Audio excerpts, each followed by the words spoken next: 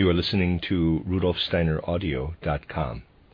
If you are listening to the podcast of this, it is located at RudolfSteiner.podbean.com. Please consider becoming a patron. As well, there are two publishing houses, SteinerBooks.org in America and RudolfSteinerPress.com in England, who are the sole publishers of Steiner into English and have given me permission to do these recordings. Please consider patronizing them as well. Lecture 3 of The Spiritual Beings in the Heavenly Bodies and in the Kingdoms of Nature by Rudolf Steiner. In the course of the two preceding lectures, we have become acquainted with certain spiritual beings that occult vision can encounter when it is directed toward the spiritual life of our planet. Today, in order to ascend into the spiritual world, it will be necessary for us to follow another path, for we can only form a correct conception of the nature of the spiritual beings of whom we have spoken, even of the planetary spirit itself, when we have observed them from another side. It is always extremely difficult to describe in the words of any language these spiritual beings visible to occult perception, because human language, at least those of the present day, are only suited to the facts and phenomena of the physical plane. It is therefore only by a description from various aspects that one can hope to arrive at anything approaching what is meant when allusion is made to spiritual beings. It will be necessary for this purpose to begin today from the nature of human beings themselves, and to make clear certain attributes of human nature, and we can then proceed to describe the higher beings we meet with in the higher worlds. One attribute of human nature shall be brought into very special prominence today, and that can be described in the following way. As human beings, we are endowed with the possibility of leading inner lives that are quite independent of our outer lives. This possibility confronts us every hour of our waking life. We know that as regards what we see with our eyes or hear with our ears, we have something in common with all other beings that also use their senses. As human beings, we also have a common life with other human beings, and perhaps with other beings too. People, as you know only too well, have their own special sorrows, their special joys, their troubles and cares, their hopes and ideals. In a sense, these form a special kingdom, not immediately visible to the physical sight of others, a kingdom we carry through the world as an independent inner life. When we are in the same space with other people, we know what they see with their eyes and hear with their ears. We may even perhaps have an idea of what takes place in their souls by what is expressed in their faces, by their gestures or their speech. But if a person wishes to keep his or her inner life as a special world for themselves alone, then we can penetrate no further. Now, if we look with occult vision into the world hidden behind the first veil of the external world, we meet there with beings quite differently organized, particularly with respect to these qualities. We meet with beings unable to lead such an independent inner life as we human beings lead. We meet, as a first group, with those who, when they lead an inner life, are immediately transferred by this inner life into a different state of consciousness from the one they possess in the life they lead in and with the external world.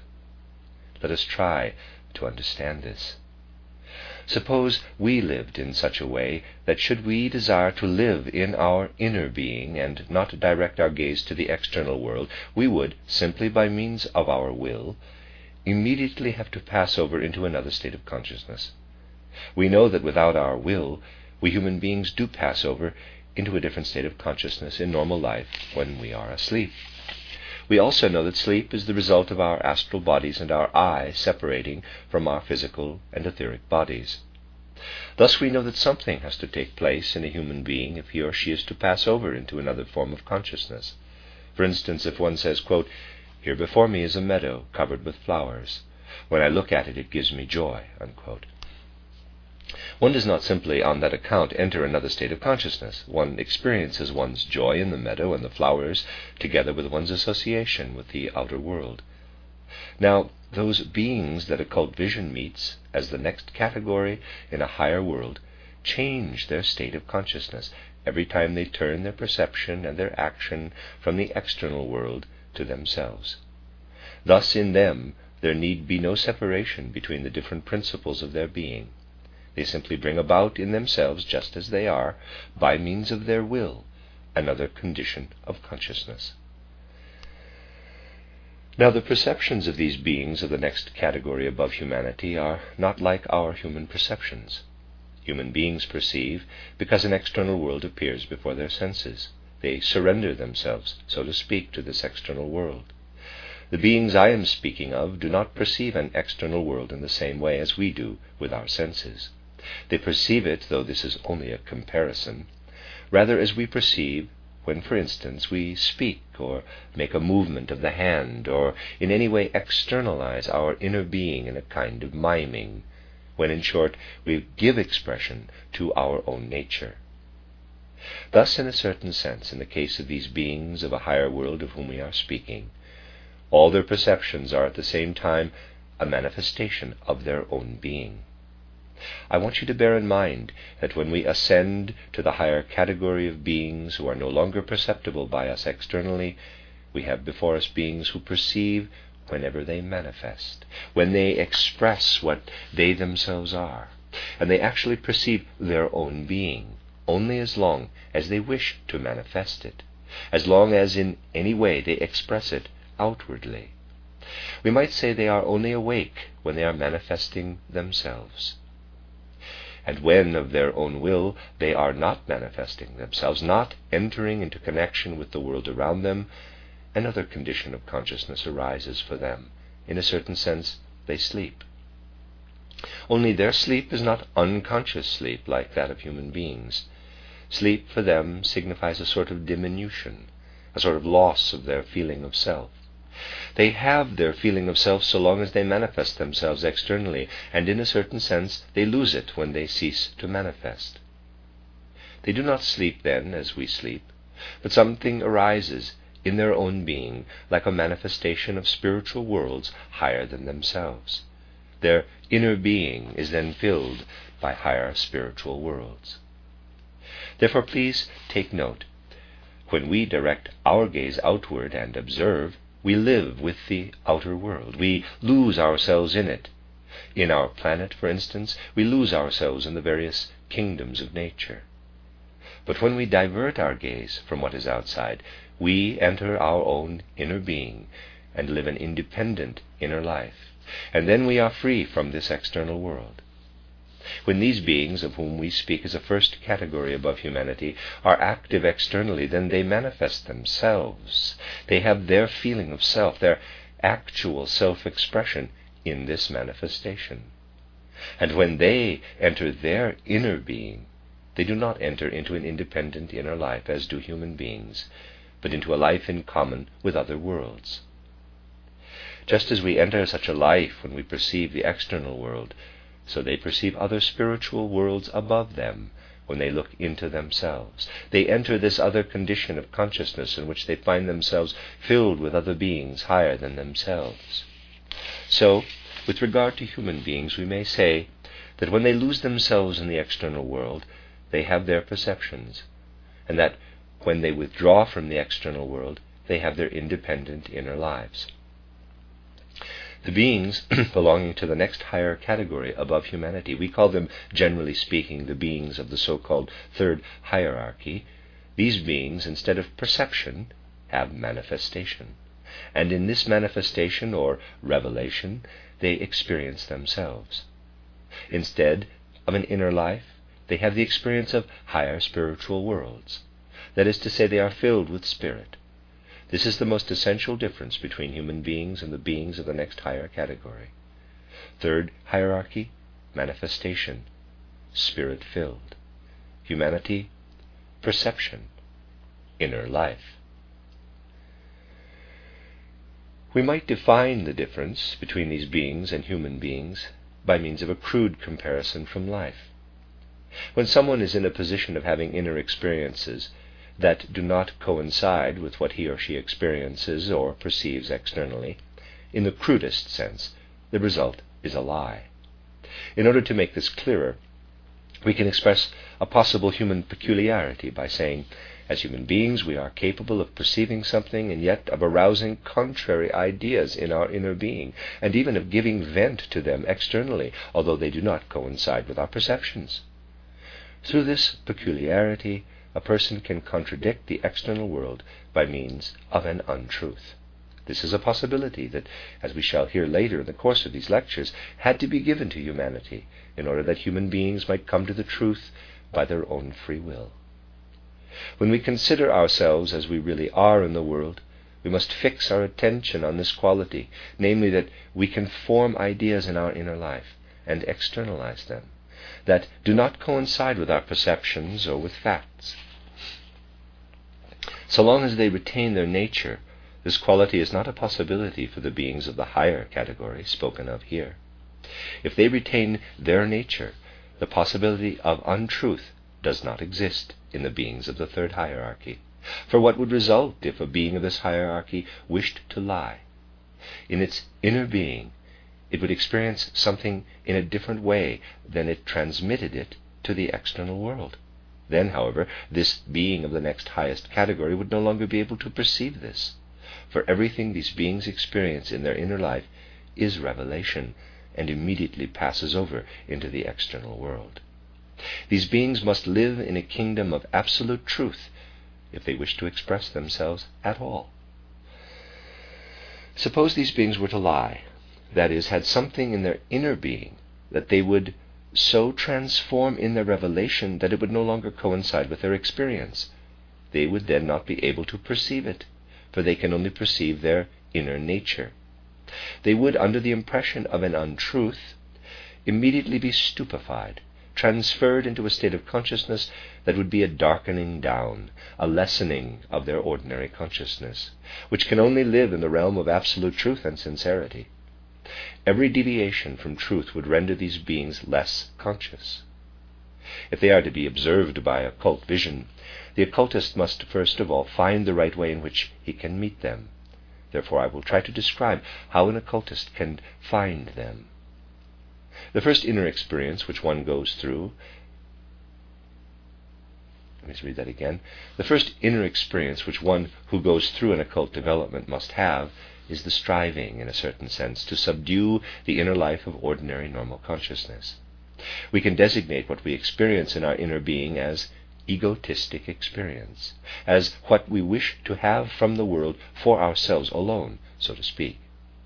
The more students who are developing on the occult path can bring themselves to be passive with regard to what only concerns themselves, the nearer they are to the entrance to the higher worlds. Let us take an obvious case. We all know that certain truths, certain things in the world, simply please or do not please us, that certain things affect us sympathetically or antipathetically. Such feelings with regard to the world that we only cherish for our own sake must, by one who would develop himself or herself occultly, be rooted out of the heart. One must in a certain sense be free from all that concerns only oneself. This is a truth that is often emphasized, but which in fact is more difficult to observe than one usually thinks. For in normal consciousness we have extremely few footholds through which we can become free from ourselves and overcome what concerns only ourselves. Let us consider for a moment what it actually means, quote, to be free from oneself, unquote. Probably to become free from what we usually call egoistic impulses is not so difficult. But we must remember that in the one incarnation in which we live, we are born at a certain time and at a certain place, and that when we direct our gaze to what surrounds us, our eyes rest upon quite different things from those seen by someone, for instance, who lives in a different part of the world. There must be quite different things in this other person's surroundings to interest him or her. Thus, just because we are born as physically embodied human beings at a certain time and at a certain place, we are surrounded by all sorts of things that call forth our attention, our interest, things which actually concern us and are different for other people. Because we, as human beings, are differently distributed over our planet, we are, in a certain sense, placed under the necessity of each having our separate interests, our special home upon the earth. In what we are able to learn from our direct environment, we can never, therefore, in the highest sense, experience that which sets us free from our special human interests and attractions. Thus, because we are human beings in physical bodies, and insofar as we are such, we cannot possibly, through our external perception, reach the portal leading into a higher world. We must look away from all that our senses can see externally, all that our intellect can connect with the things of the external world, everything that belongs to our own special interests. But now, if we look at what we generally have in our inner being, our sorrows and joys, our worries and cares, our hopes and aims, we shall very soon become aware how dependent our inner world is on what we experience externally, and how in a certain way it is colored by our experiences. Nevertheless, a certain difference exists. We shall be willing to admit that each one of us carries his or her own world in their inner being. The fact that one person is born in one part of the earth at one time and another person elsewhere at a different time does in a sense color our inner world. But we also experience something else quite different in regard to this inner world. It is certainly our special, in a sense our differentiated inner world.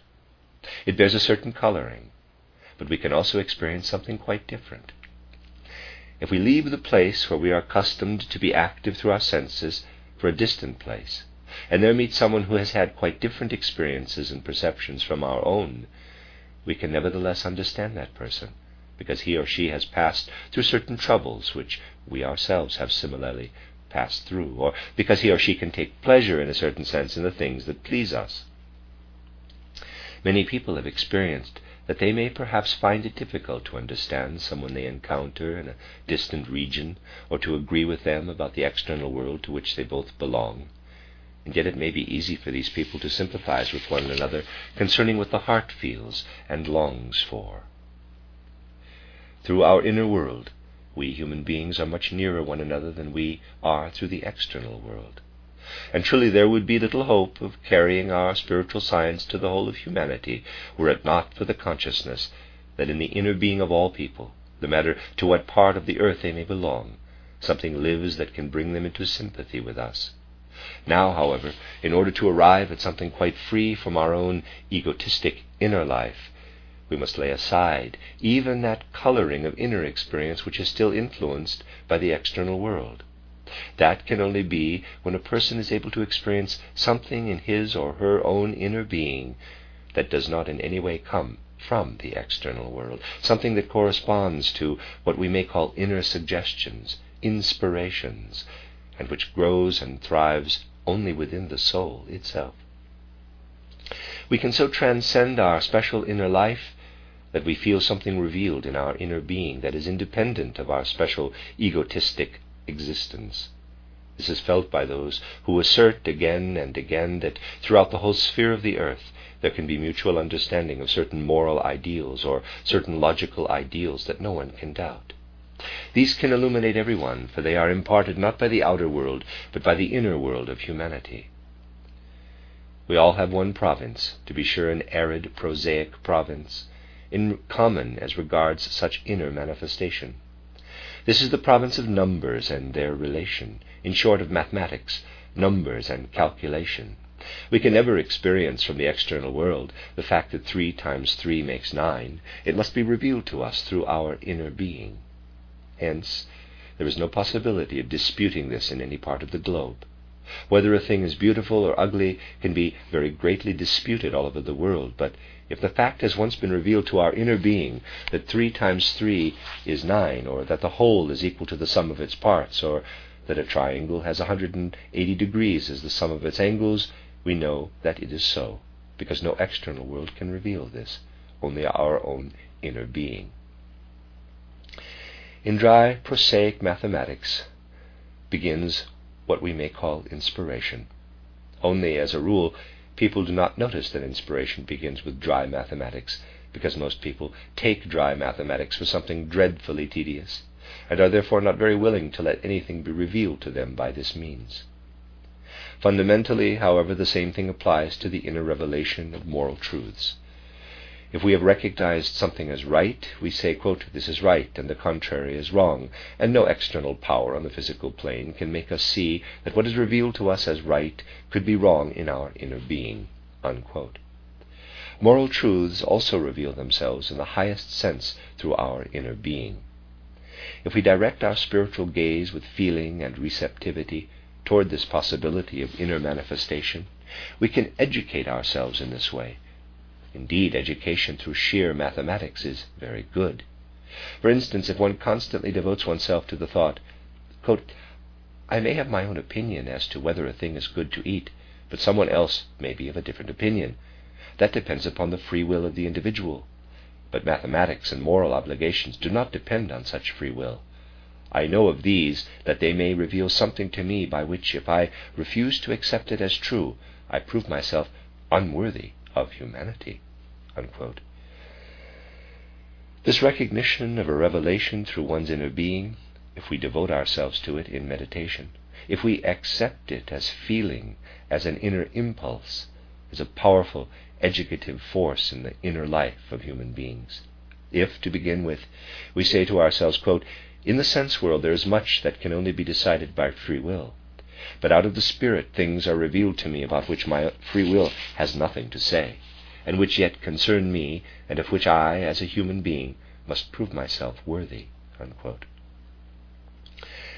And if we allow this thought to become stronger and stronger so that we feel overpowered by our own inner being, then we grow beyond mere egotism. A higher self, as we call it, gains the upper hand. A higher self that recognizes itself as one with the spirit of the world overcomes the ordinary, arbitrary self. We must develop something of this sort as a mood if we wish to succeed in reaching the portal that leads into the spiritual worlds. For if we frequently devote ourselves to such moods as have just been described, they will prove fruitful. They prove especially fruitful if we bring them as concretely as possible into our thoughts, and especially if we cherish and accept the thoughts that reveal themselves to us as true, and are yet nevertheless in contradiction to the external sense world.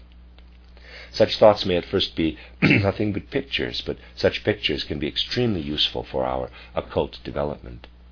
I will tell you of one such picture. I will show you by such a picture how one can raise one's soul above oneself. Take two glasses. In the one is water, in the other none. The glass with water should be only half full. Suppose you observe these two glasses in the external world. If you now pour some of the water from the half-filled into the empty glass, the latter will be partly filled, while the other then has less water in it. If you pour water from the glass which was half-filled into the glass which was at first empty, a second time, the first glass will have still less water in it. In short, through the pouring out there is always less and less water in the glass which was at first half full of water. This is a true picture or representation as regards the external physical sense world. Now let us form a different representation or picture. By way of experiment, let us form the contrary idea. Imagine yourself again pouring water from the half-filled glass into the empty one. Into this latter there comes water, but you must imagine that in the half-filled glass, by means of this pouring out of water, there is more instead of less, and that if you poured from it a second time, so that again something passed over into the previously empty glass, there would again be more and not less water left in the glass that was at first half filled. As the result of the outpouring, more and more water would be in the first glass. Imagine yourself picturing this idea. Naturally, everyone who counts themselves today among the thoroughly intelligent would say, quote, why, you are picturing an absolute delusion. You imagine that you are pouring out water, and that by so doing more water comes into the glass from which you are pouring, unquote. Certainly, if one applies this idea to the physical world, then naturally it is an absurd idea. But, marvelous to relate, it can be applied to the spiritual world. It can be applied in a singular manner. Suppose someone has a loving heart, and out of this loving heart he or she performs a loving action for another who needs love. One person gives something to another person, but that person does not thereby become emptier when performing loving actions for another. One receives more, becomes fuller, and has still more, and if that person performs the loving action a second time, he or she will again receive more. One does not become poor nor empty by giving love or doing loving actions. On the contrary, one becomes richer, one becomes fuller. One pours forth something into the other person, something which makes one fuller oneself. Now, if we apply our picture, which is impossible, absurd for the ordinary physical world, if we apply our picture of the two glasses to the outpouring of love, it becomes applicable. We can grasp it as an image, as a symbol of spiritual facts. Love is so complex a thing that no one should have the arrogance to attempt to define it, to fathom the nature of love. Love is complex. We perceive it, but no definition can express it. But a symbol, a simple symbol, a glass of water, which, when it is poured out, becomes ever fuller, gives us one quality of the workings of love. If we imagine the complexity of loving actions in this way, we really do nothing else than what a mathematician does in his or her dry science. Nowhere is there an actual circle, nowhere an actual triangle. We must only imagine them. If we draw a circle and examine it a little through a microscope, we see nothing but chalk or small specks. It can never have the regularity of a real circle. We must turn to our imagination, our inner life, if we wish to imagine the circle or the triangle or something of that kind. Thus, to imagine something like a spiritual act, such as love, for instance, we must grasp the symbol and hold fast to an attribute. Such pictures are useful for occult development. In them we perceive that we are raised above ordinary ideas, and that if we wish to ascend to the spirit, we must form ideas just the opposite of those applicable to the sense world. Thus we find that the forming of such symbolical conceptions is a powerful means for ascending to the spiritual world. You find this treated fully in my book, Knowledge of the Higher Worlds and How to Attain It. By this means we succeed in recognizing something like a world above us, a world which inspires us, one that we cannot perceive in the external world, but which penetrates us. If we devote ourselves more and more to these conceptions, we finally recognize that in us, in every human being, there lives some spiritual being higher than we ourselves, human beings with our egotism in this one incarnation. When we begin to recognize that there is something above us ordinary human beings, that there is a being guiding us, we have the first form in the ranks of the beings of the third hierarchy, those beings we call angels or angeloi. When we go out beyond ourselves in the manner described, we first experience the working of an angelic being in our own being. If we now consider this being independently, with the qualities that have been described as revelation and spirit-filled, if we consider this being which inspires us as an independent being, we rise to an idea of the beings of the third hierarchy who stand immediately above humanity. We may therefore describe these beings as those who lead, guide, and direct each individual human being. Thus I have given you a slight description of the way in which we can raise ourselves, to begin with, to the first beings above us, so that we can gain an idea of them. Just as each individual in this manner has his or her guide, and when we rise above ourselves, above our egotistic interests, occult vision draws our attention to the fact, quote, you have your guide, unquote, so it is now possible to direct our vision to groups of human beings, tribes and peoples. Such groups who belong together likewise have a guidance or leadership, just as individual persons have theirs in the manner described above. These beings, however, who lead whole peoples or tribes, are even more powerful than the leaders of individual human beings. In Western esotericism, these guides of whole peoples or tribes, who live in the spiritual world and have revelation as their perception and permeation with the spirit as their inner life, and who find expression in the actions performed by peoples or tribes, in Western esotericism, these spiritual beings are called archangels or archangeloi. As individuals progress in occult development, not only may the angel who leads them be revealed to them, but also the archangel who leads the common group to which they belong may also be revealed. And then as our occult development advances still further, we find beings as leaders of humanity who are no longer concerned with individual tribes and peoples, but are leaders in successive epochs.